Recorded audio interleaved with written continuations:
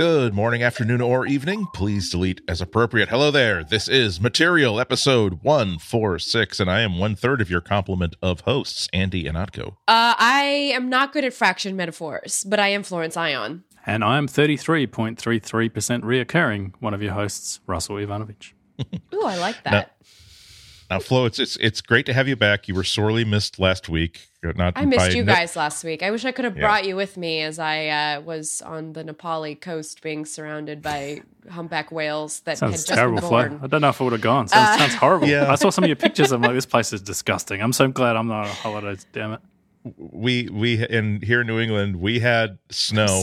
I'm sorry. We had snow on like April 4th, 5th, and at the same time that you were probably enjoying a nice shave ice. To be fair, it was actually overcast on the island of Kauai. It rains a lot there. It's very wet. Oh, and it's so muddy, horrible. and I'm on a tropical island and it's raining. Sorry, I just had to do that voice. I didn't know why. So please continue. Anyway, it was gorgeous regardless. It was just good to get away. But now I'm back and refreshed, and I feel just ready to, well, except for the slight cold that I came down with, I feel ready to, well, it's springtime in Silicon Valley. And so, you know, what that means is, you know, new things. New things are being born, just like the humpback whales that were born, you know, near the shores of Kauai. So we'll Google the company that we cover. That's a very good point, because between WWDC in June and Google I/O in May, it's like these companies that spend most of their time plying the depths outside of the sight and sound of humanity. They breach, just sort of like spit this big plume of whatever they've been holding in, and then they slip once again into the deep, taking the mysteries with them, but giving us a lot of content that we can then hopefully convert into listener and advertiser-supported revenue. So, that is a good analogy. Let's keep this scam going as long as we possibly can, I say. I agree. You know, and I have to say that before we get into it, I just want to bring up something very funny that I found upon my return. This came up in my Google feed yesterday. Did you guys see this silly article? Teens say that they want iPhones more than Android devices. Young kids these days. I tell you what, this is where society is now. This silly little, I don't know what I guess Barron's is like a financial thing, because they talk a lot about Apple being a hot stock. That's a vernacular I don't typically use in my day-to-day. And it's expected that 84% of teens said that their next phone purchase will be an iPhone. Which I have to ask, where are you teens, getting the money for this sort of thing? I know, your parents, but seriously? This is also out of 6,000, so it's very possible that those 6,000 teens were all from very affluent areas of the United States. Well, they're asking people in like the San Francisco Bay Area where... Yeah, it's true. Like half of them go to art school, and their high school locker is being sublet for $3,000 a month to someone who works at Google or Twitter. Oh, yeah, that's entirely possible. More true. Fit 3 mattresses in there, like no worries, and it's probably roomier than most of the other places you're going to get. This is the only, I swear, the only situation which I do turn into the stereotypical like not young person, where I'm like, you know, I would like to imagine just for a second telling my parents, I want you to buy me a $900 thing for Christmas or my birthday. $90 was stretching it. $90 like exactly. Can't you practically feel like the smack of like the hand when your mother's ring on it, just like across your, you know, raking across the side of your head, not to wound, but just to administer a corrective action that would be memorable. Love tap, as it was called back in our day. Exactly. We do not condone love tapping any longer, but unfortunately, it was part of our. Exactly. The sometimes rolled in my up family involved of a frying pan, and I do not recommend that either. We're not endorsing this in any way, shape, or form. I think we just not at all. We turned into the people we are probably despite the amount of love taps we had in our generation. Well, see, your parents had an excuse there. They could say that no, I was aiming for the spider big enough to kill birds. That was I thought was on the top of your head. Australia has a really A really good cover. But, it is interesting, though. I do think about this a lot whenever I see children, which is becoming more of a common occurrence as I age. More of my friends have children of cell phone using age now. And it is really interesting just to scan the demographics of smartphones among teens and preteens. Just to see, because really, when you look at it, when you think about it, that's how marketing works. That's how it works. That's how it works and how it ingrains itself. Now, I wonder about myself. When I was in high school, the phone that I wanted was a Motorola flip phone. I found out about it. You know how I found out about those things? I found out about them through ads, through magazine ads.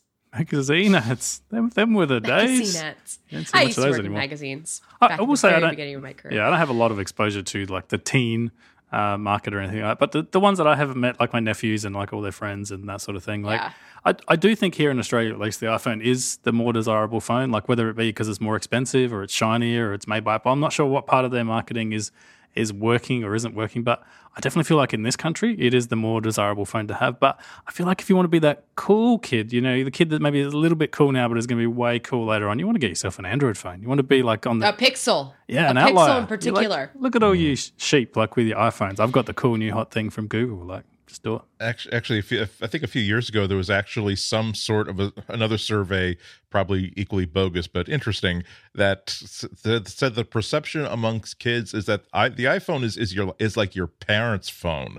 Like, I'd much rather have like a Galaxy S2 that runs Cupcake than have a brand new modern iPhone 8.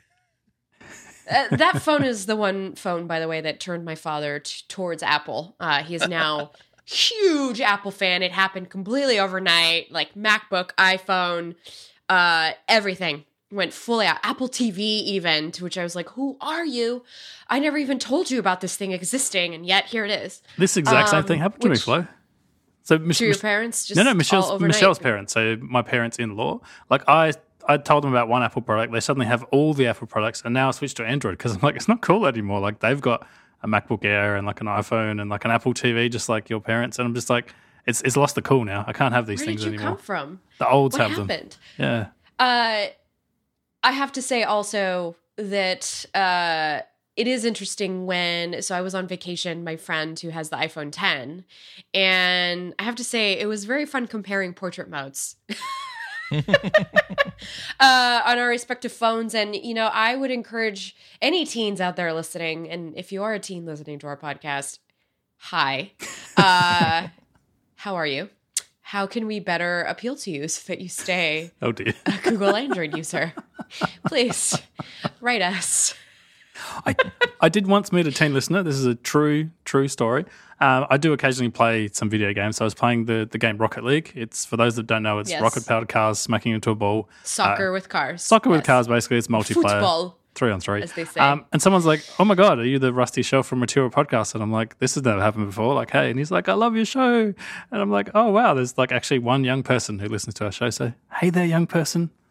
I forgot your name completely, but hey. Hello, young people. Spread the good word of Android among the rest of you young people.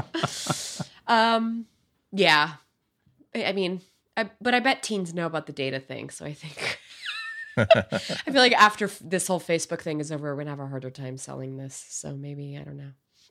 Should find another way to appeal to the teens. Actually, speaking of listeners and phones, we did have some listener feedback that we've saved for this week just because you're back, Flo, and you've got better opinions than Andy RD.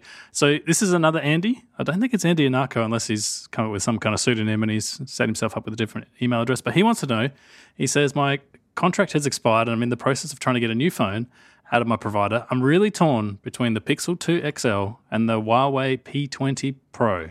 Please international help. User. Yeah, obviously that's not an the international US. User because you would not be making that decision in the United States of America, where Huawei is company non grata at the moment. Un-American. We're upset with the Chinese now, or at least we're told we're supposed to be. Right. Sure, I guess. But let's pretend you weren't American and you had a choice between these two phones. Yeah. Like which two would you pick? So sorry, which here's two the would you thing. pick? Which one would you pick? I mean, Yeah, here's the thing. I am really impressed with what Huawei's done with its camera hardware. I've used the last couple of Huawei phones. They've graciously provided me with review units to test them out against like the Pixel and the Galaxies and the LGs. And, you know, if you go by things like DxOMark, if, you know, you follow along with that sort of thing, Huawei's phones are repeatedly scoring higher than Samsung and Pixels. So if... And I've been seeing those sample shots on Instagram from my Android using pals and my Android influencer pals. And I have got to say, those are some really impressive shots they're posting, even on the Instagrams. So if that's a thing and you're looking forward to that, there's something to consider there. As far as usage goes, I've actually been reading a lot of, within my own little bubble, my own little circle, complaints of people not really enjoying the Pixel 2 XL. It just seems to have been, I know. So here's the thing. This is totally anecdotal, by the way. This is going completely off of Flo's Twitter activity. I know. So Russell's holding up his Pixel 2 with a little orange, Pixel 2 XL, a little orange button, his little Panda phone. You know, it's a great phone. It's all the same, pretty much all the same stuff as inside the regular Pixel 2.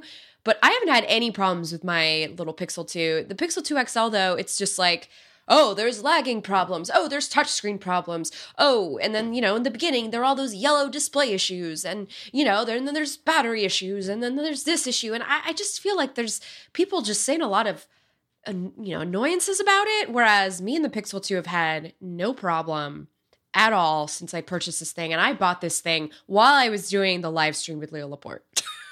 For the Google event. The best time to buy. I bet on it then, and I have been very happy with it ever since. I also felt that way about last year's Pixel XL, though. So I don't know. I guess if you get to pick between Huawei, why not do it? Of course, just because it's so exclusive, you can't get it in the US. Yeah. What? No, you can't. Yeah. What about you, Andy? You're a bit of a camera person. Like I know you like to go to the public library and take pictures. Like have you seen the pictures from the Huawei P20? I've seen the pictures, and yeah, that's a really impressive. Even on the Mate 10 Pro, the only other device that I have, it's like even on their Honor phones, like the Honor 9 had it's a budget phone, and their camera, I don't know what it is about the software, but Huawei is good at camera stuff. It's different than the way Google is good. Like I have to say, since they opened up the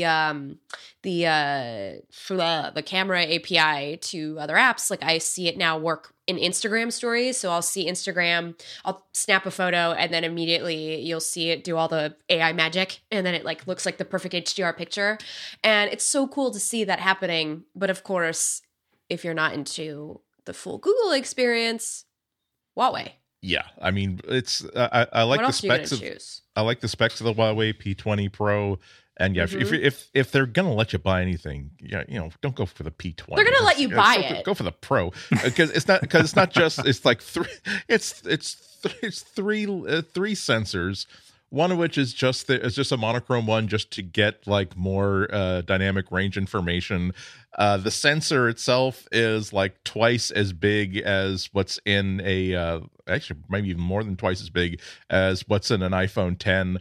A little less than twice as big as what's in a Galaxy S9. And I think that would just go down to it's a much more expensive phone, so have them buy it for you, and then sell it if you're not thrilled about it, and then take the money to buy a Pixel 2 XL and an iPad or 3 days on Cape Cod or whatever. Hold on, Andy. Don't say iPad yet. Remember. No, you can. I can there's say now iPad. Chrome OS tablets, so you don't have to go to the Apple way if you don't want to. It's not the same. They're Remember, lovely. we're supposed to steer the teens away. We're gonna talk about another cool Chromebook tablet later after the break. Yes. But it's. You've reminded me that I keep meaning to. I have contacts at Huawei where I should probably just ask them, hey. Is the difference in photo quality between the P20 and the P20 Pro discernible by eye? Would there be Andy, a way for me to test that out for myself? Boston Public Library, and I mean, you've got your blog. Yeah, I've got my blog too now. Like this is what it's for. And I got I got to say that but to answer your question though, I probably would be really it would it would be very hard to sway me from the Pixel 2, only because there's so many other advantages. I think Huawei build quality is, I don't think anybody's doing better than Huawei. In terms of creating a really good Android experience, I also don't think that I think the only way to get a better and cleaner experience is to get a Pixel, but it's way up there. So I don't think you're giving up a lot. But the thing that I really love Pixel phones for, even above and beyond the really cool camera, is that you're getting updates directly from Google, and also they will often the features that Google might roll out in software for the launcher, for different Google apps, for the camera, HDR, movies, stuff like that, that might be released for the rest of the Android community in a year or year and a half. You're getting it like day one. And so I like both ideas. I will tell you that if you are an absolute camera nut, it would be really hard for me to say no, don't take the Huawei. But otherwise, as a phone, I mean, I've said it before, but I'll say it again. I'm so happy with the Pixel version 1 that I bought, like reconditioned. My motivation being, hey, I can get this for $310. Great, I'll buy it. And I'm so happy with it that I'm kind of looking really closely at what the Pixel 3 is this year, because I might say it would probably be, I think that I owe it to my readers to make sure that I don't just borrow one for 30 days, but I own one for long-term testing, because I'm really that happy with my Pixel. Just put it on a credit card. The American way. No, I assume because Andy said phone, that the other Andy, the one that emailed in, said phone contract, that assume you can get it free or relatively cheap on the contract.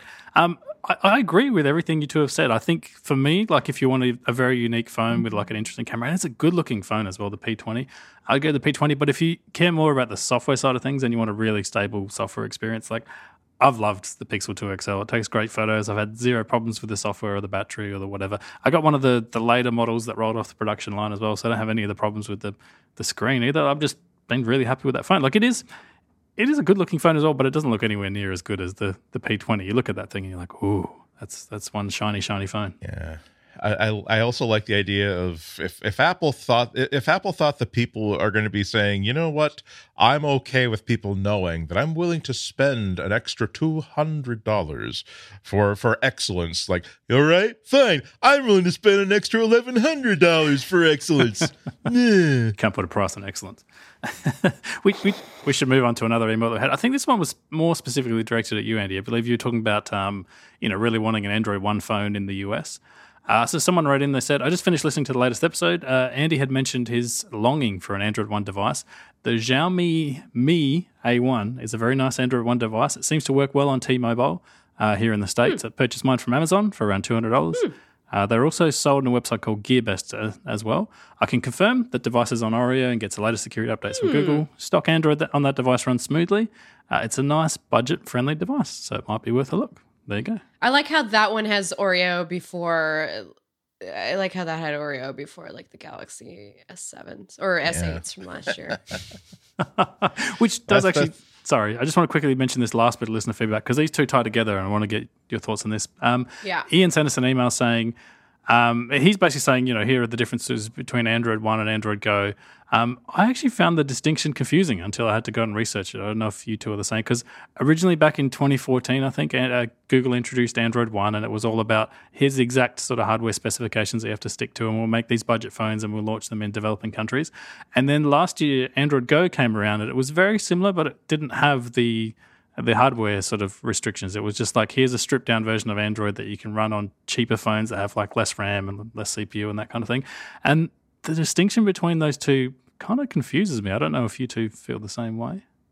I actually overheard, I want to say it was Sundar, but I could just be referring to what I heard him say in 2014 or 2013. But I recall somebody last year at Google I/O talking about the fact that Android Go is supposed to be specifically for emerging markets.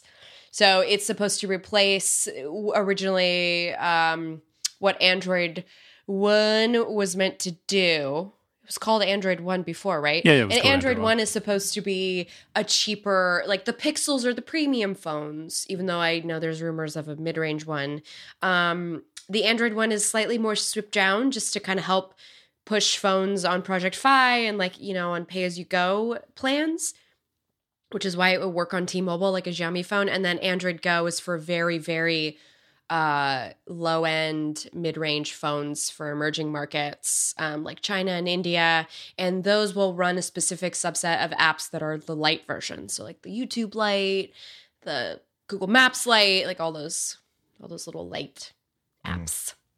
My understanding of the difference between the two has always been that Android Go is more of a generic, hey, this is a version of the latest version of Android that is for phones with low memory and low processing power and low resources. Yeah.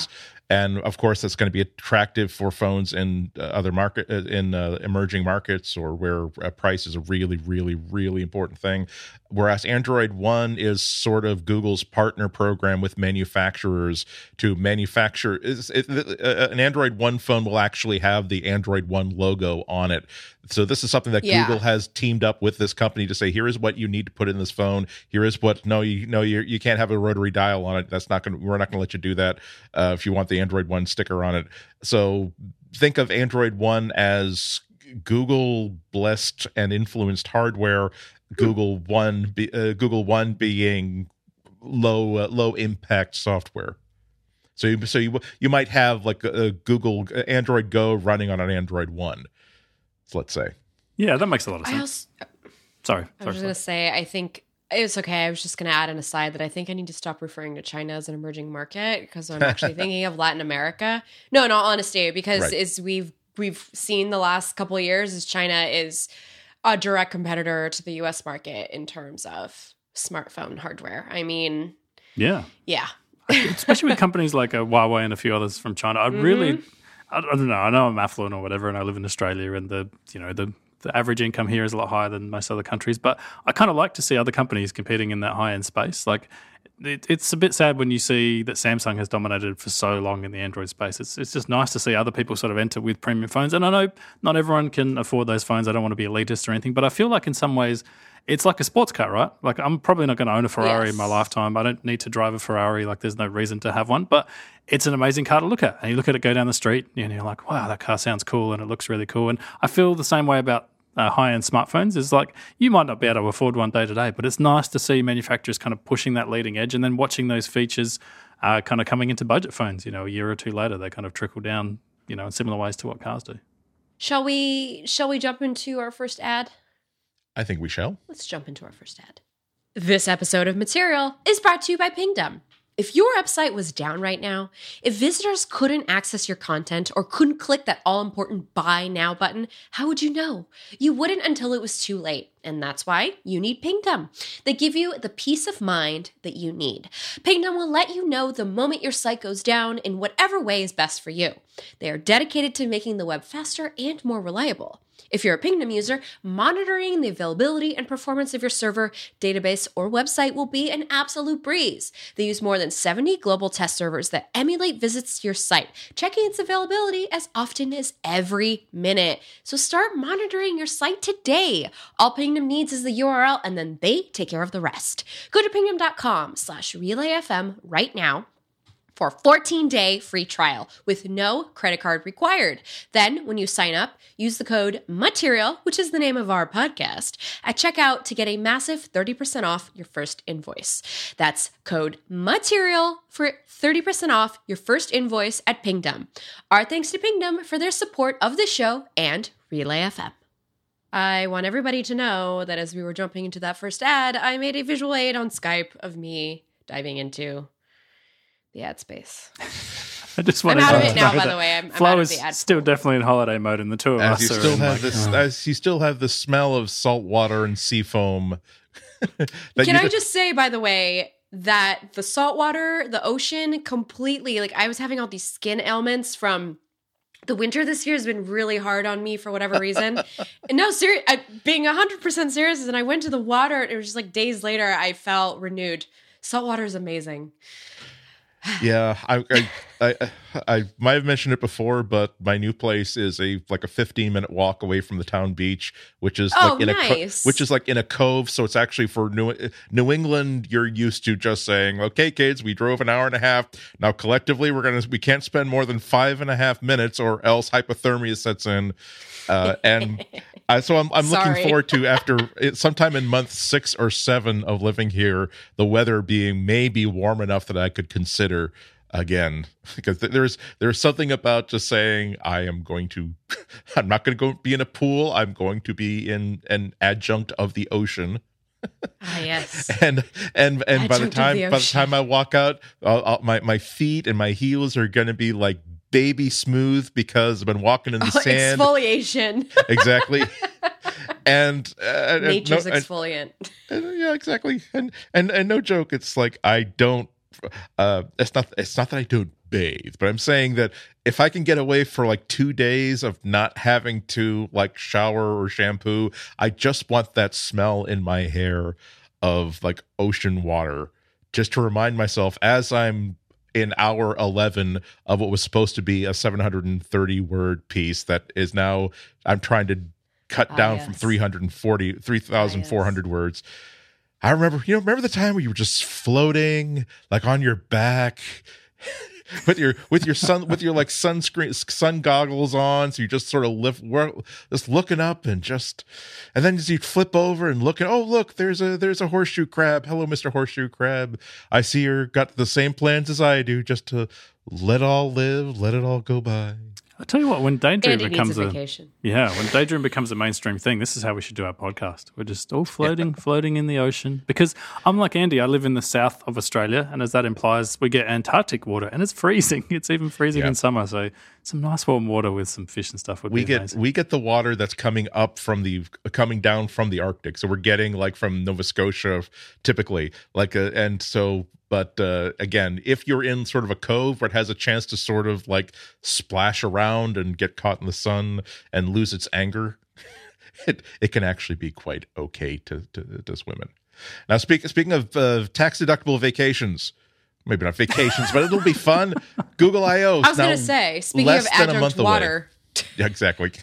Because it is at the shoreline, and there is actually a little water that the shoreline touches, or where the Google I/O is. That's the water that killed those 3 Alcatraz escapees. So if the sharks didn't get them first, so I don't know if I'd tempt that either. But there are no sharks in the bay. I don't think we've ever had sharks. Maybe we have in this fall. We do have seals.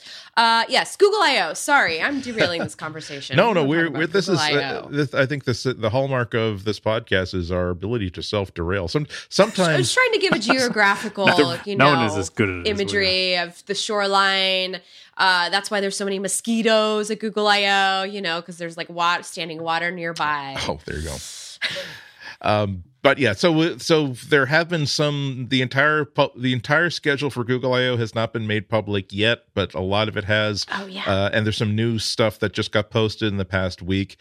So Google Photos service is getting its own session the day after the keynote. And it said that the team will, quote, preview some exciting updates to Google Photos. We can finally remove our fences. Maybe. Don't jinx it. Don't jinx it. Don't get the thing is about this Google Photos thing, I saw this in the schedule as well. So I'm going to Google I/O this year. I scrolled through the developer session.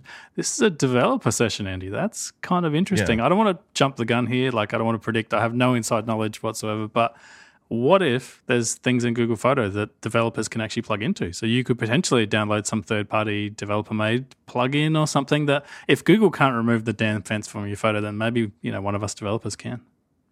Or maybe it would go the reverse, where you have your own camera app, and so now as a developer you have the ability to push this photo up to Google Photos and say, "Hi, please look for people for men with mustaches and remove the mustache and push it back down, because we don't know how to do that, and this phone is not powerful enough to do that, but we heard that you have a mustache removal tool like the Superman guy had to use." That's where AI is going, Andy. Someday Google Photos will be able to remove all your ex-boyfriends from every photo. I know what Google should call Andy's idea. Less Mo.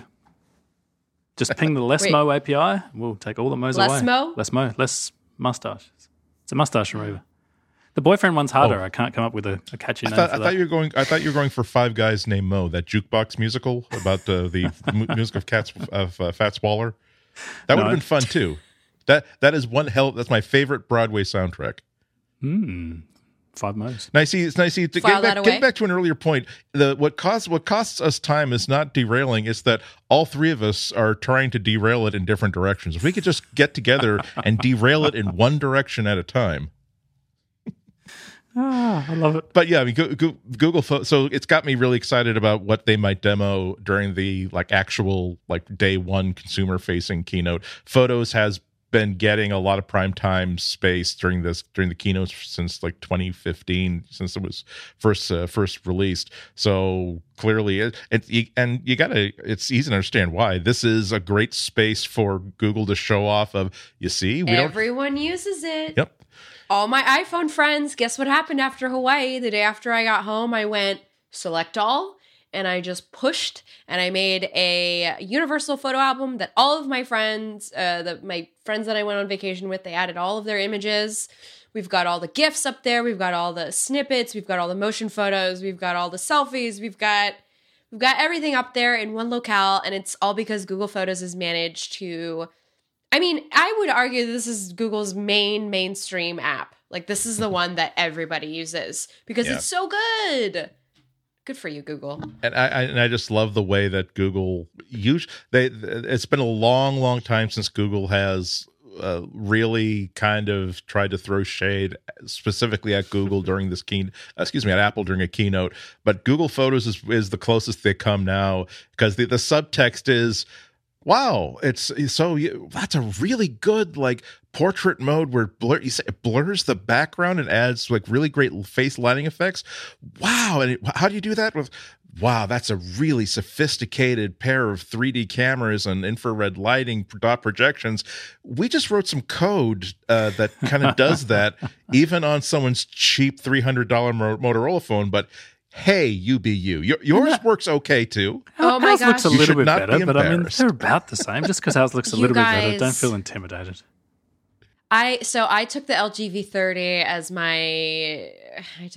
I took a secondary phone on my vacation because I didn't want to use my Pixel 2 near the water, because even though it's IP68, I don't want it near the sand. I don't want it near the sunscreen. I don't want it, it stays in my bag. LG, I don't care. We can dip that thing. Doesn't matter. It's all about hardware testing. I've told myself that as well. It's hardware testing. I'm wearing it out. Well, the other thing too is, let's be real, everyone. I paid for the Pixel 2 with my money, and I would like to be able to sell it for the next phone, because that's how I do not get review devices from Google. So this is how I keep the Pixel. So thank you, LG, for the borrow. But I will say that the phone has some incredible video tracking abilities on there. And so I used it with, by the way, a Huawei selfie stick, which is one of the best selfie sticks I've ever used. It's one of those selfie stick / tripod where you can pull out the legs and it stands up on its own. So this thing is fantastic. It held on to the phone during an entire boat ride. And when I got home, Google Photos put together this beautiful reel, and I used my the 3 panning techniques I've learned in the last 2 years of shooting my own B-roll, which by the way is nothing compared to what our YouTube friends do, by the way, every day. But I love the way Google Photos strung it together as if I had edited the thing in Premiere myself. Yeah. It was just this beautiful array of these panning shots. It put music to it. I went and I changed the music though, because I have to be honest. Yeah, it's pretty terrible. The music that Google Photos provides us with, the royalty-free music, is a little cheesy. In all honesty, just to pause you there, Flo, Google, big company, lots of money. Google Photos, lots of money probably flowing in from advertising, resources and stuff. I don't know why they can't hire some musicians and make some. They can't hire. It'd be hey, Taylor Swift, make us a royalty-free music. We'll give you some money. It seems like the one big thing. I really enjoy when it puts together those photos, albums, and movie things as well. But the music they put over it, it's the one thing that lets down your product. You've got this amazing scenery, and then there's ding, ding, ding, ding, ding, ding. And it's oh, really, Google. The other thing that annoys me just a tiny bit is they're a little bit overzealous with it. I haven't been on holidays for a good 6 months, and it's still trying to put together photo albums of a day in Adelaide. I'm yeah, that's me just where I live. I went shopping that day and I took a picture of a nice scenery that day. I love that you've tried to mesh it into an album. I do. I really appreciate the effort, but maybe save it for when I actually leave Adelaide. Like just saying. Yeah, I don't see. I don't have it's. I wouldn't elevate it to the level of a complaint, but it's like a day in the town next to yours, which has the coffee shop that you routinely go to 2 days to 3 days a week just to work. Like, wow, I had a great excursion 3 miles away that was almost not even worth taking the bike out to get to. Now, you just understand that I was just at Starbucks using the free Wi-Fi. This was not Babar's Great Adventure or anything like that. So Google I/O, it's funny because we just went on this whole tangent about Google Photos. I think that's definitely, I have to say, to sort of stamp the discussion, it's definitely the thing that I look forward to from the Google I/O keynote now. It is the Google Photos discussion. What's the new stuff I can tell my non-Google using friends about? The share gifts feature I found out about at a keynote, and that's how I spread the message. Yeah. And it resonated. And lots of shared albums of kids growing now, which is awesome. One of the nicest things about it is that just new features just sort of appear and you find out, hey, wow, have you tried this new feature? Yeah, it's been around for like a month and a half, 2 months. It's not in the show notes, but I think on one of the Google blogs, official blogs, I think they mentioned that now not only can Google Photos automatically identify dogs if you do a search for show me pictures of dogs, but it will also, now it's actually good enough to actually spot breeds. So you can say, I want beagles, but not schnauzers, which is great because I really have no idea what dogs are. They're the big ones that are angry. There's the big ones that are friendly. Friendly dog. Show me pictures of friendly dogs. Couple more things to sort of look forward to. We were talking about this earlier, is the Chrome. Well, this is Chromebook challenger to the iPad. Yep. So is this Chromebook or is this a Chrome OS tablet? Is there a difference? This is a yes. There's a difference. Oh, it detaches. Sorry, but that's not Google I/O. That's I wanted to ask Russell about something that was also in the schedule. I've sort of barely heard about, but I don't feel like I understand it. So apparently they're rolling out .app domain like app deployments. And all I know about .app is that it is a top-level domain that Google has. It's absolutely automatic. It can only be used for secure content, and it's directed towards apps and developers. But I don't know if that's just sort of like the background channel that's going to be used to anytime your app needs to talk to another server, it can use it. It can go through a .app address, or whether it's going to be used for like push apps or for what. Is that a big deal, or is it just something that I wrote down because I didn't recognize it and I was worried that it might be more important than I know it is? Oh, this is the part where I provide you with really informative insight. I actually did some research into this, Andy, because I saw it. You put it in the show doc. I have no idea, to be honest. Like, I looked into it. I know that .app is a domain. It's a high-level tier. I believe it's owned by Google or someone that can license it to them. I really don't know what they plan to do with it. That's one of the sessions I saw on there as well. I'm like, that's interesting. Like, I wonder if that'd be worth attending, because you don't know when you're reading these session descriptions.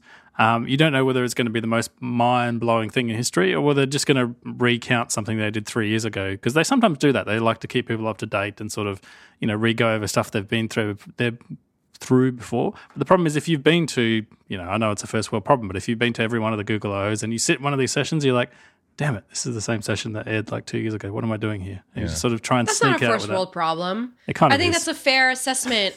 I think it's a fair assessment as a developer if you're paying $1,000 plus plane ticket and lodging to come learn something, to feel like this is being, something is being sort of regurgitated in a different manner or something of the sort.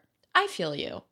Yeah, but at the same time, I'm sure there's a whole bunch of developers that don't attend every single year, and they probably really. Well, that's how I feel about the keynotes. Sessions. Like, you announced this last year. Why are you announcing it again? Yeah. Like, just remove the fence from the photo already. Like, right. I've literally been taking pictures of fences, like, so I can see this happen, and it still does not happen. We should start a countdown site. I'm going to buy a domain. We're going to start a countdown of how long it's been since Google told us it would remove fences until it actually. Hey, I have domain space. We can do that. We'll put a whole countdown on.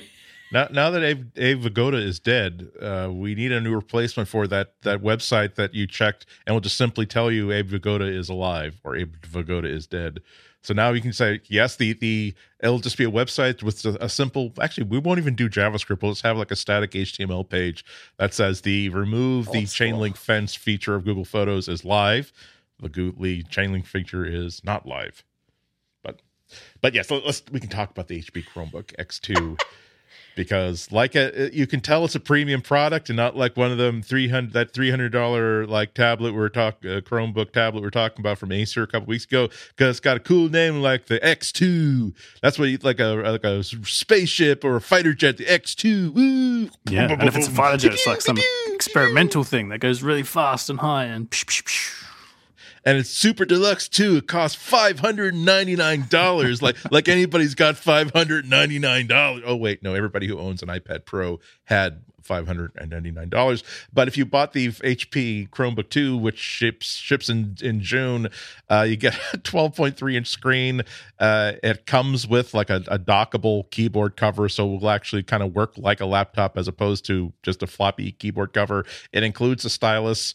You get 2 USB-C ports, so one for charging, one for accessory, a micro SD slot, 32 gigs of storage, which ain't a hell of a lot, but hey, it's got a micro SD slot, so you can put in wherever you want. 4 gigs of RAM. It is a Chromebook, so it does run Chrome OS.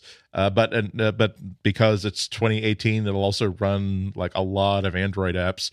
So it's not it won't have the same kind of firepower as productivity wise as the iOS library for the iPad, but still, it's another interesting thing to think about if you have $600 or $700 in your pocket and you need to buy a laptop that doesn't have to be a $2,000 like your entire productivity ThinkPad, but you just want something to carry around when you're not in the office, and you're thinking about maybe buying an iPad Pro, and which is again a wonderful machine, but then you got to add $99 for the pencil and another $130 I think for the keyboard cover, and then you suddenly find out why Apple's the most profitable company in the world. They don't know how to sell you more stuff. They're just like ka-ching, ka-ching. Well, to be fair, the pencil again is really good. I mean, there are people who have whole entire art businesses based on the pencil to the iPad Pro.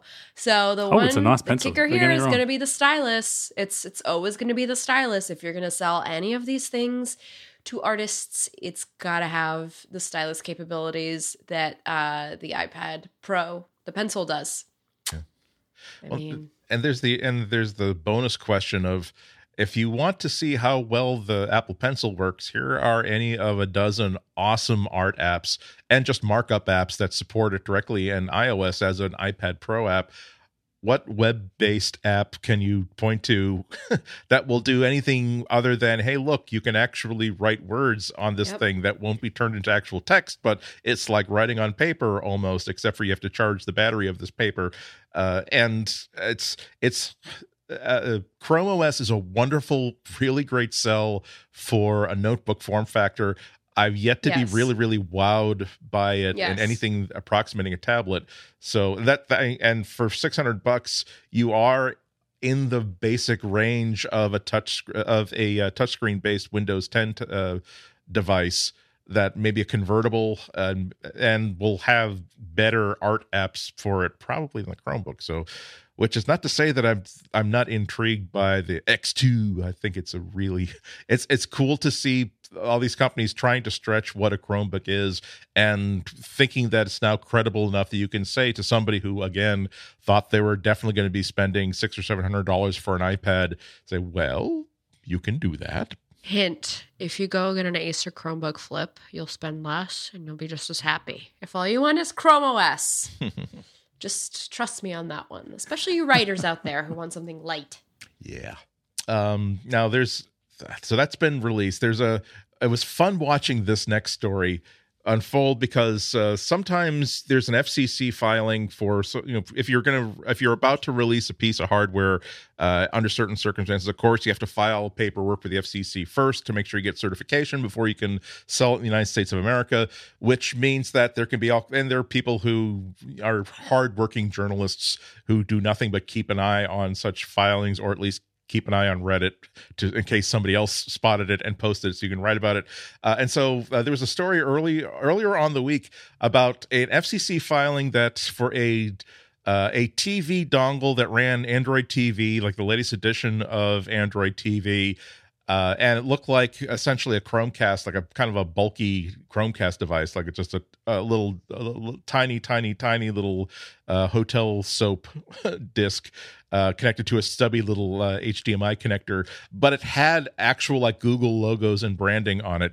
And so the speculation earlier in the week was that it's not unheard of for a manufacturer that with the word Shenzhen in it listed as the as the manufacturing company of record to be that gutsy to say, no, we're going to put the Google logo on it. No, it's not a Google device, but yeah, we're going to put the Google logo on it. But it's also not unheard of for a company to have the company that's kind of sub-manufacturing the thing you designed file the paperwork on your behalf. But this thing had photos, not illustrations, but photos. It had the entire user manual, so you could tell that it was based on a quad-core M-Logic system on a chip. Running at 1.5 or 2 gigahertz, 2 gigabytes of RAM, 8 gigs of storage, 4K compatible, hardware accelerated video decoding up at 60 frames per second. So it's like, yeah, that looks, it certainly could be. And so people were saying, okay, I think that this is going to be a Google device. And then this FCC filing was amended with a brand new cover letter that should have been there to begin with, because it said, oh, by the way, FCC, the manual and the photographs are confidential. So we're giving them to you, but please don't post it on the website. So that's yes. So now we're kind of thinking this is a new Android TV dongle, which would kick butt, because I love Android TV on my Shield TV.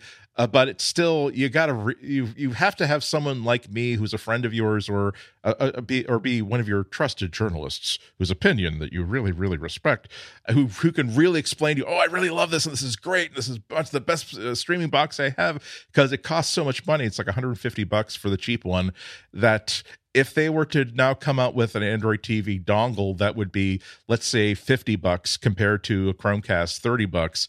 Or even, let's say, somewhere close to a cheap Roku box, let's say $60 or less, that really changes the whole game. Roku's in trouble. What's the Chromecast Ultra cost in the US? Like the fancy it's high def one? 60. I reckon this could be as high as $99. Ooh, interesting. Maybe. Well, unless you think it comes in instead control, of the Chromecast Ultra. Yeah. which is supposedly has voice control on it, and by the way, it takes apparently 2 alkaline batteries, which hello past. I'm just saying that's so old school. Well, on the remote, like what are you going to do? It's that it stinks to have to once every 3 or 4 months put these 2 like 88-cent batteries in there. I would much rather it be like my Apple TV remote, where it just dies and I have to go and find a lightning cable to plug it into so that I can tell YouTube, please stop auto playing the next video you think I want to see. It's a lot easier. Just plug it in. Exactly. Yeah. It's the magic of electricity. I'm on the fence. Let's make the record show. Flo is advocating for a remote control that plugs into a wall outlet for maximum convenience. Yep. I'm on the fence. I'm on the fence about this one because I'm not saying that's right or wrong. I just want to make sure that we're articulating that a remote control for the TV that plugs into a wall outlet. If only we could have it like connected via Ethernet, for like a nice fat Cat 6 cable. Andy, don't straw man it. Like it's don't worry about interference with Wi-Fi and Bluetooth. Don't worry about the slow speeds. Like how long is it taking for the pause button to register? No. You'll get 1 megabit speed of transmitting that key press. Look, I'm all on board for the rechargeable remote control when it comes to environmental issues, because you're not throwing out batteries every 6 months or however long these things. Some of them last up to 12 months. They do last a long time. But I do agree with Andy that when they die, it's super inconvenient to have to try and find like a wall charger to plug it into, because you're not expecting it to die. You're just like, oh, this thing's dead. That's weird. Like, but I have all my wall chargers in this bookshelf right behind me. But I think if I had to choose between the two, I'd go the rechargeable remote control. Sorry, Andy. It's just the convenience of not having a whole bunch of batteries lying around, that you have to throw in the bin when you're done with them, like, versus the convenience of, oh, it's died, I can't swap it out within 3 seconds. I actually have to plug it into the wall for a good 5 minutes probably before I'm going to be able to do stuff with it. Like, it's that trade-off, and I think me personally, I'd make the rechargeable trade-off. And to be fair, just not on my mouse though. Not on my mouse. I hate this mouse. I hate this mouse with a passion. I'm holding up the Apple mouse. Actually, he could be holding any Apple mouse, because the phrase "I hate this mouse" I think applies to anything except for anything from that's not either the Mac SE or earlier. I think you could definitely any from the iMac era up. I will admit that I am probably more likely to be able to find a Lightning cable and a USB charger somewhere in my house than, worst comes to worst, if I'm out of AA batteries. Well, okay, no, I am hosed. This is why I do buy like that huge like 88 battery brick of AA batteries, and I have them in a little drawer, and like I have a library catalog with a drawer just labeled batteries. But yeah, that's so I acknowledge the rightness of your position as well. We should acknowledge our next sponsor of this episode. Acknowledge so that we can afford more alkaline batteries. Yes. This episode of the Material Podcast is brought to you by Slack. Slack is a collaboration hub that lets you organize your team's work in easily searchable channels. You can use Slack for projects, interests, teams, or for your office. And when you do, you'll know all the right people are always in the loop, all the relevant information is in one place, and it's easy for new team members to get up to speed. Slack helps you dramatically reduce the number of emails you need to send, and it helps streamline your team's communication. With Slack, your team can make use of real-time messaging, video and voice calls, group file sharing, searchable archives, all in one easy-to-use app. Plus, you can drag and drop file sharing that works with apps you already use, like Google Drive, Salesforce, Zendesk, and more. And Slack works wherever you do. Their mobile apps for iOS and Android also sync seamlessly, so you can always pick up where you left off no matter where you are. We use Slack in our friendship channels. That's right. I have a free friendship Slack that I use between me and my close friends, and that's how we plan hangouts. It's fun, and it keeps all of our stuff in one place. Plus, we get to use all those fun Giphies. And who doesn't like a fun Giphy? To learn more about Slack and see how you can use it among your friends groups or even your business community, head to slack.com. That's slack.com. Super easy. Thanks to Slack for their support of Relay FM and for giving us an easy, super easy way to communicate. Slack. It's where work happens.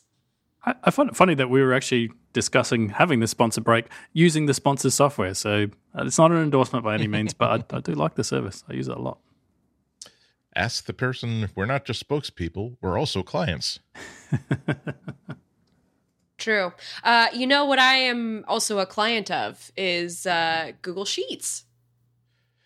1,000 thread count. Yeah. Egyptian cotton. So soft. you treat yourself. Can you imagine? You treat yourself to 2 good sets of Google Sheets. Machine learning spun cotton. Can you imagine? That's oh my gosh, that's going to be a Google I/O experiment. We're going to go and there's going to be one of those robot hands, instead of painting, it's spinning clothes and it's making. Oh my that partnership God. with Levi's, right? There was the Google jacket, which totally took off, and everyone. No, has but one now it's actually like weaving the capacitive thread, like in the future. I'm more concerned about what the machine would learn about me in like 8 hours of me tossing and turning in my body all over this sheet over the course of the evening. I'd much rather like it not learn. Forget what it had learned. I would much rather. Andy's dreams too lucid. Too lucid. No, but okay. So Google Sheets. I mean, I do thank you to the magic of being free, I do use the Google Doc Suite for my freelance business because it is gratis.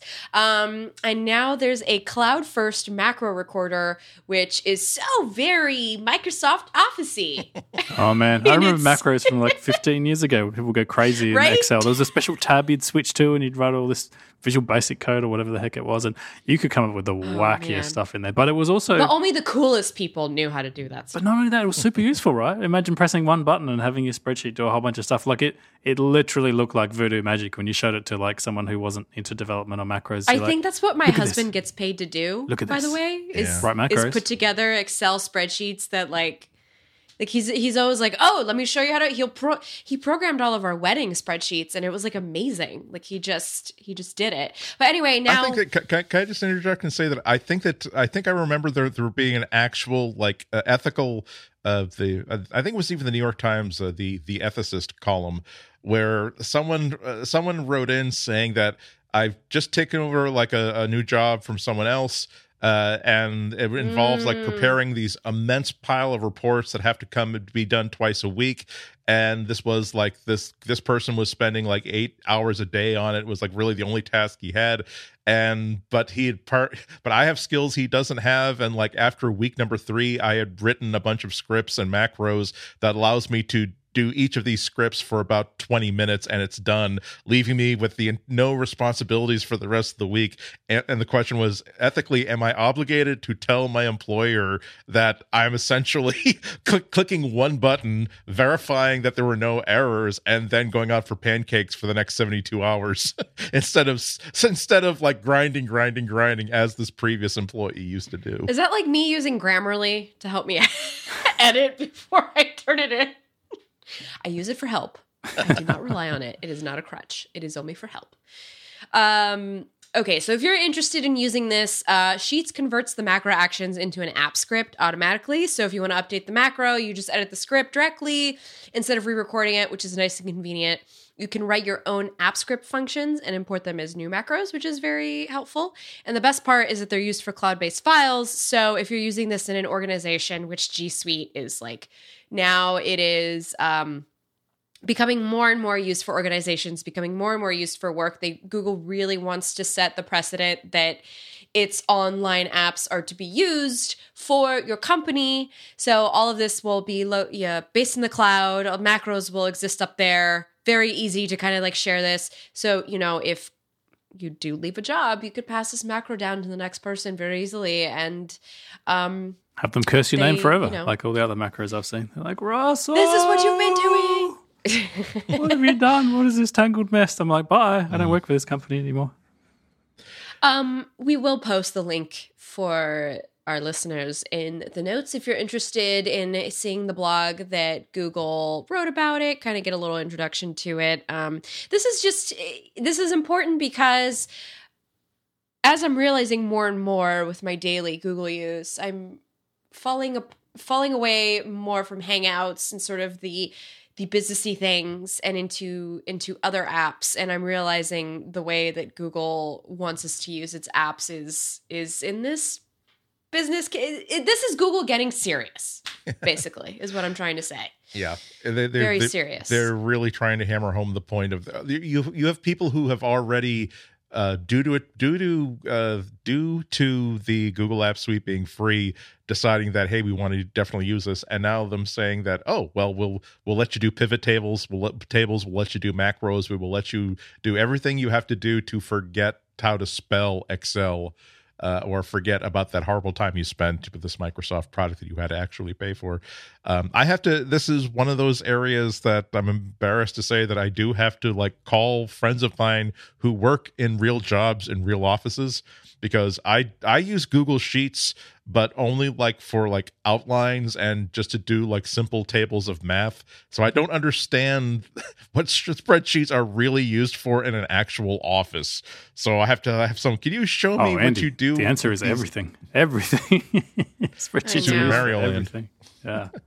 Before we go, one really cool thing I found on the Google Research blog that was actually posted I think earlier today, like the day we're recording. really awesome. A new feature they're calling Look to Listen via Google Research. That so if you've got like a video where there are lots of people talking at the same time, or just there's somebody there's a speaker talking, but there's like he's like in a crowded bar and there are like a million people also in the bar, and like and music and noise. It's impossible to just like isolate this person's voice talking out of that. And if you're using like on YouTube, if you're using if you're relying on it to automatically generate closed captions for assistive devices, that's just impossible for the algorithm to figure out how to do that.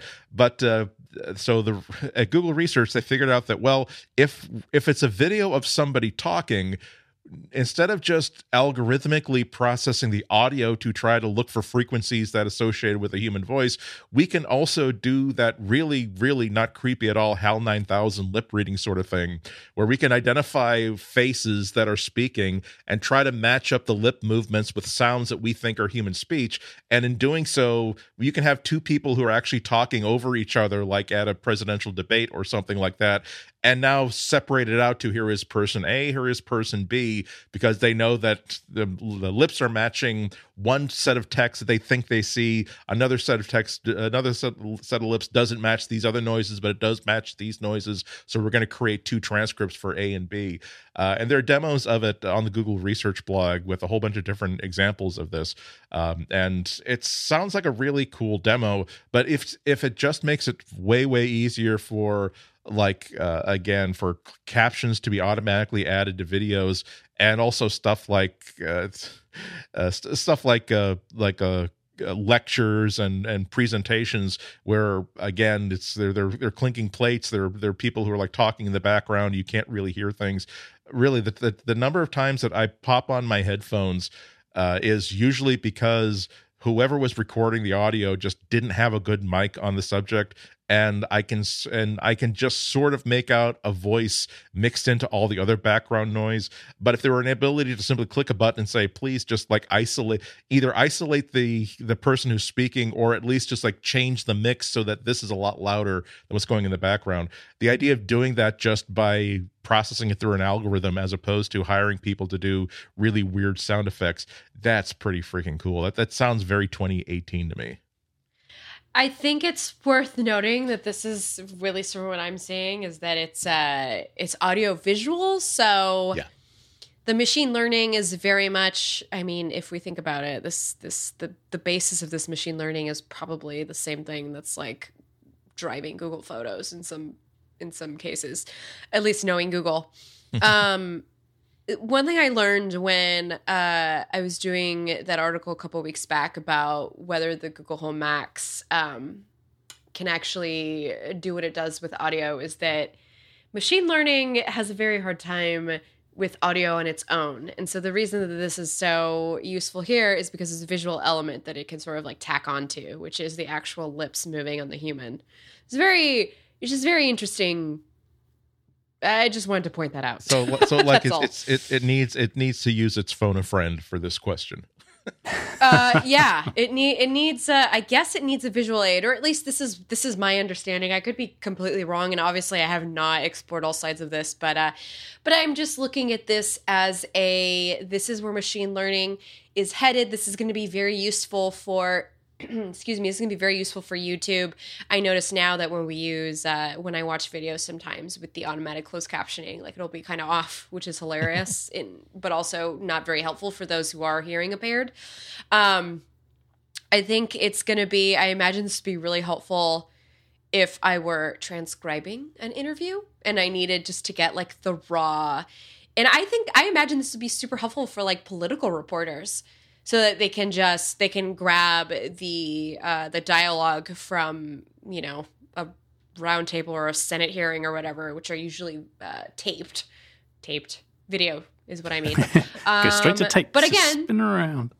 This doesn't help Flo because Flo listens to audio. You know what though? Like I never want to do people out of a job, but I've noticed that every big sort of conference I go to, and this is a really good thing for accessibility reasons, to have a few people sitting in the front row.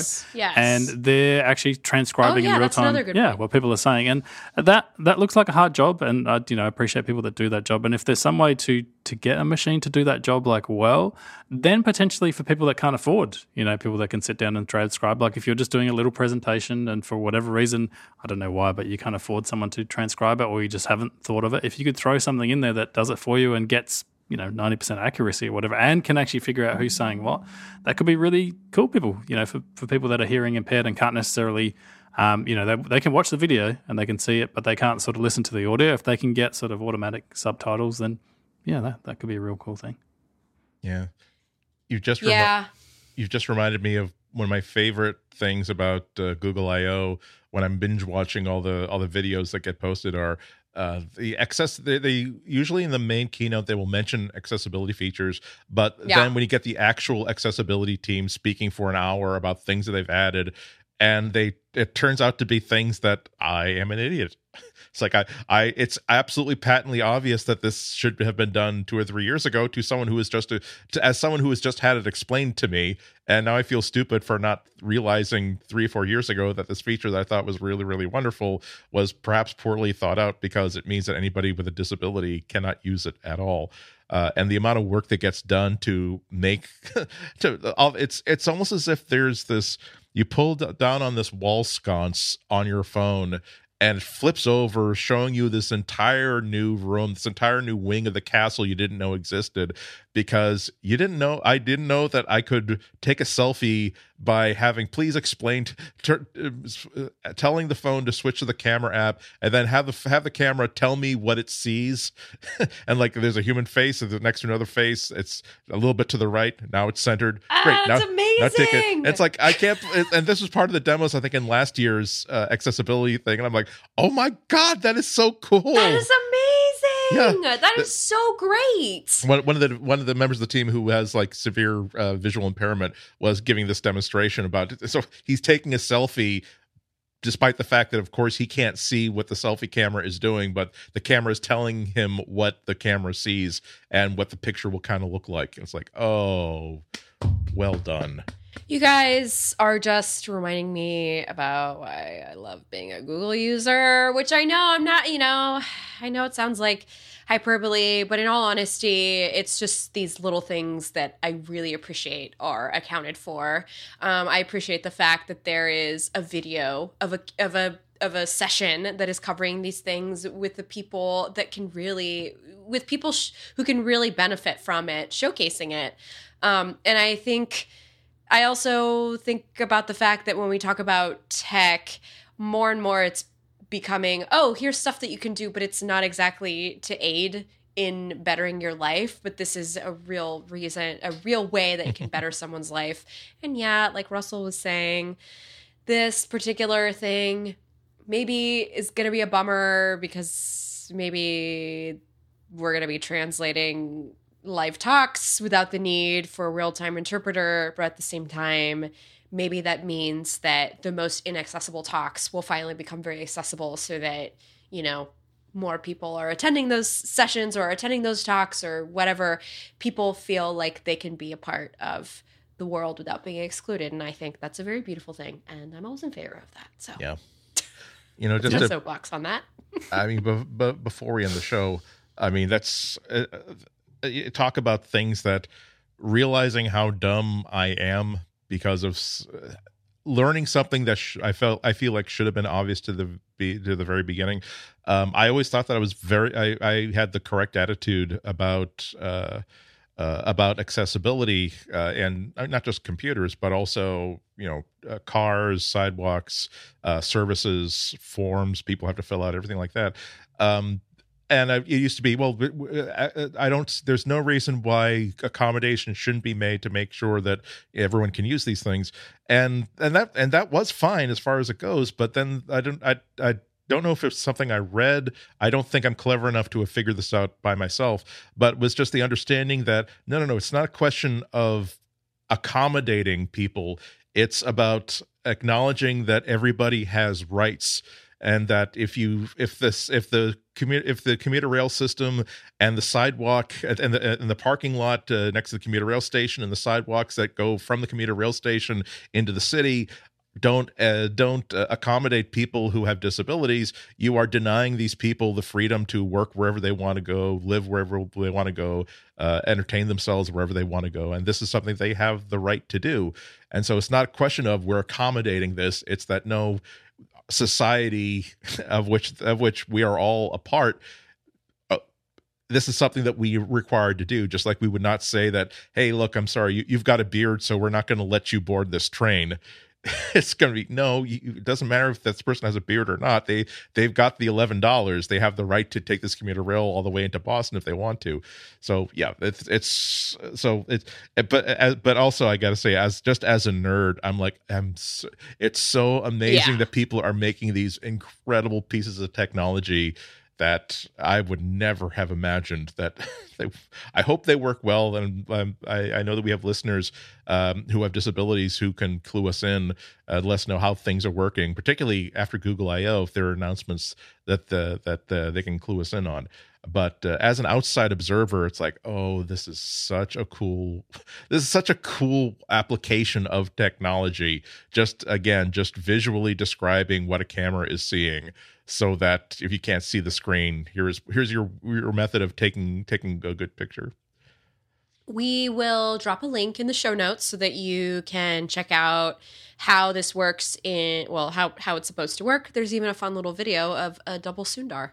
So double Sundar. Double Sundar. Two, not just one, but two Sundars. See, and one of them is wearing like a blue like martial arts gi. The other one's wearing a red one. They say, "Finally, my brother, we meet for the final time. Only one will live, as it should always be. Fight! Finish him!" Also, one Sundar has a goatee and one doesn't, and which one's the evil one? Because in real life he has one. It's like, I don't know, it's confusing. No, one like was kicked out of the dojo that his family has trained at for generation after generation. But whereas the family thought that he'd become a drunken layabout, he'd actually been completing his own warrior's pilgrimage, learning a brand new style of fighting to which the family village, insulated for 1,000 years, had never been aware of. And so it will be the heart of tradition against the fluidity of innovation. Who will win? Wow. Who will win? I like Sundar's chances of this one. I don't know whether it's going to be the red one or the blue one, but it depends. It depends on which one is button mashing and which one has read the cheat book. Anyway, before we get into hour 3 with another diversion, Flo, anything you want to plug before we take off? I updated my website. Yay! So if you go to florenceion.com now, I have a blog. I haven't really updated any. I mean, I have a blog up there, and the intention is to blog, and the intention is to receive your queries, whether you have questions about any of the stuff I cover. Maybe you want to go more in depth or something. It helps me know what's going on with you, and it also is a great way for me to connect with people out there. And as well, I'll just be using the website to kind of update people on where I'm writing. And speaking of where I'm writing, while I was gone, had a big list go up at reviewed.com of everything that works with the Google Home. Yay. Which please go see, because that took me a while to put together. And as well, whether if you're thinking about getting a smart hub, or maybe you're just thinking about buying the Google Home and seeing if that works as a smart hub, I've got an explanation for that up on Engadget.com. So, yay, I'm working. Yay. It's good to work. It is good to work, isn't it? Russell, have you been getting work? Oh, that's a good question. Russell's employed and runs his own business, so gainfully employed. I don't know if my employer's listening there. Are you, Russell? Yes, Russell, I am. I'm right here. Damn it, Russell, you're the worst manager in the world. You follow me everywhere I go. Yes. Russell, did you remember to punch out before doing your little radio show with your friends? Oh. It's supposed to be your lunch hour, you know. You don't get 2 lunch hours for this. All right, kids, let me give you some advice. People are going to tell you that you should become independent because it's the best thing in the world and you get to set your own schedule and you go on holidays. And sometimes that's true. You can clock out or whatever. But most of the time, all that happens is your employer, who is you, follows you around 24 hours a day and just tells you things. They're like, Russell, I forgot to update that thing. So you're logging in at like 10:30 at night, like I did last night, and you're pushing stuff to servers because you forgot to push something to the servers. Whereas if you were employed by employer, they wouldn't be able to hassle you. You'd just be like, I'll see you at 9:30 tomorrow, suckers, where I'll be deploying that code. And who cares if it's down for a whole day? It's not my company. But you can find all of that and more at twitter.com/rustyshelf. Whereas I myself am taking advantage of the extended winter to pick up some neighborhood snow shoveling jobs. So if you are in the southern New England area and there is another nor'easter, I still have to use one of those push shovels because I can't afford a snow thrower. But walkways, sidewalks, I do own my own bag of salt. My rates are very, very competitive compared to whatever you've been paying the neighbors' kids. Oh, actually, no. Things are better. Those kids want iPhones, so exactly, and Apple Watches. Damn, no, they'll be the ones who are like hiring me to do their chores. They'll be outsourcing. I'll outsource it to you. Yeah, jeez. Like the kid I had, he looks kind of older, and I guess it's him. Whatever. Don't go into journalism. I am the ghost of journalism. I was waiting to make a journalism joke. I am you think you're amazed that you're getting 2,000 hits on your blog a day and that your YouTube channel is making over $75 a month? Well, it won't always be gravy and biscuits, my lad. And just wait till you have to turn down a coffee from someone because you're like, ethically, I'm not allowed to take this coffee. Exactly. I'm a. Is it one of those Keurig cups, or is it or is it Folgers? Okay, if it's Folgers Crystals, I did bring my own creamer and a sugar packet, so it'll be just underneath the limit of what I'm allowed to accept from you. Yeah, we're laugh, but I travel with my own instant coffee. Wow, the life of a journalist is just as good as the life of an independent developer. Apparently, that's all I'm hearing. Exactly. It's like where can people follow this life, Andy? We are three people who have probably spent at least one Christmas or other huge national holiday thinking, you know what, I wasn't going to leave for the drive to my folks' house in 2.5 hours anyway. I bet I can get a jump on that thing that's due on Tuesday. I'm just gonna sit around watching A Christmas Story on Turner Movies anyway. May as well. But yes, spell my last name, anatco.com. I'm doing a bunch of freelance stuff for a bunch of people. I'm clearing out my inventory of columns for the Sun-Times, and I see this is why I'm very, very flattered that people have been saying such nice, encouraging things. But realize that my freelance rate, my outside freelance rate from the Sun-Times is higher than what I was being paid per column for the Sun-Times. So basically, I've made back everything I'm going to be making, and then for writing the next 6 weeks of columns I was going to write anyway, I've been paid a lot more than that. But other thing, so links to that are on notgo.com, spell my last name. As well as any other projects I'm working on. Go on Twitter, I'm Anatco. On Instagram, I'm Inatco. I'm going to be posting a bunch of cool pictures. Next week I'll probably have to give you my Flickr ID. I'm Andy I on Flickr. I spent I spent 4 or 5 hours. Flickr. Flickr. That was back like in the Yahoo back in the place days to be on the Flickr. Exactly. Yahoo. Okay, or Google, or see. I don't. Here's the problem, and again, I'm not going to drag us into hour 2, but it's Flickr. Flickr historically has been when I wasn't using Instagram, I wasn't using anything else, and before Instagram even existed. Like if I wanted to publish photos where the world could see them, I didn't want to have to pay the bandwidth to host them on my own site, so I'd put them on Flickr because they let you they'll let you add a couple of paragraphs to it. It's wonderful. And so when I post like 200 pictures of cosplayers from Comic-Con, that's where I put them. I shot 2 bouts of roller derby on Saturday night. I'm going to be probably done editing them and posting them. They'll probably be up on Flickr, and hopefully they'll be interesting to watch. But the thing is, I feel as though I maybe could be doing this as like a public Google Photos album, but I don't know if that implies that this is something. Google Photos is something I hitherto have only used to share things with friends and family, like instead of like 20 years ago printing up some 4x6s and mailing them to somebody.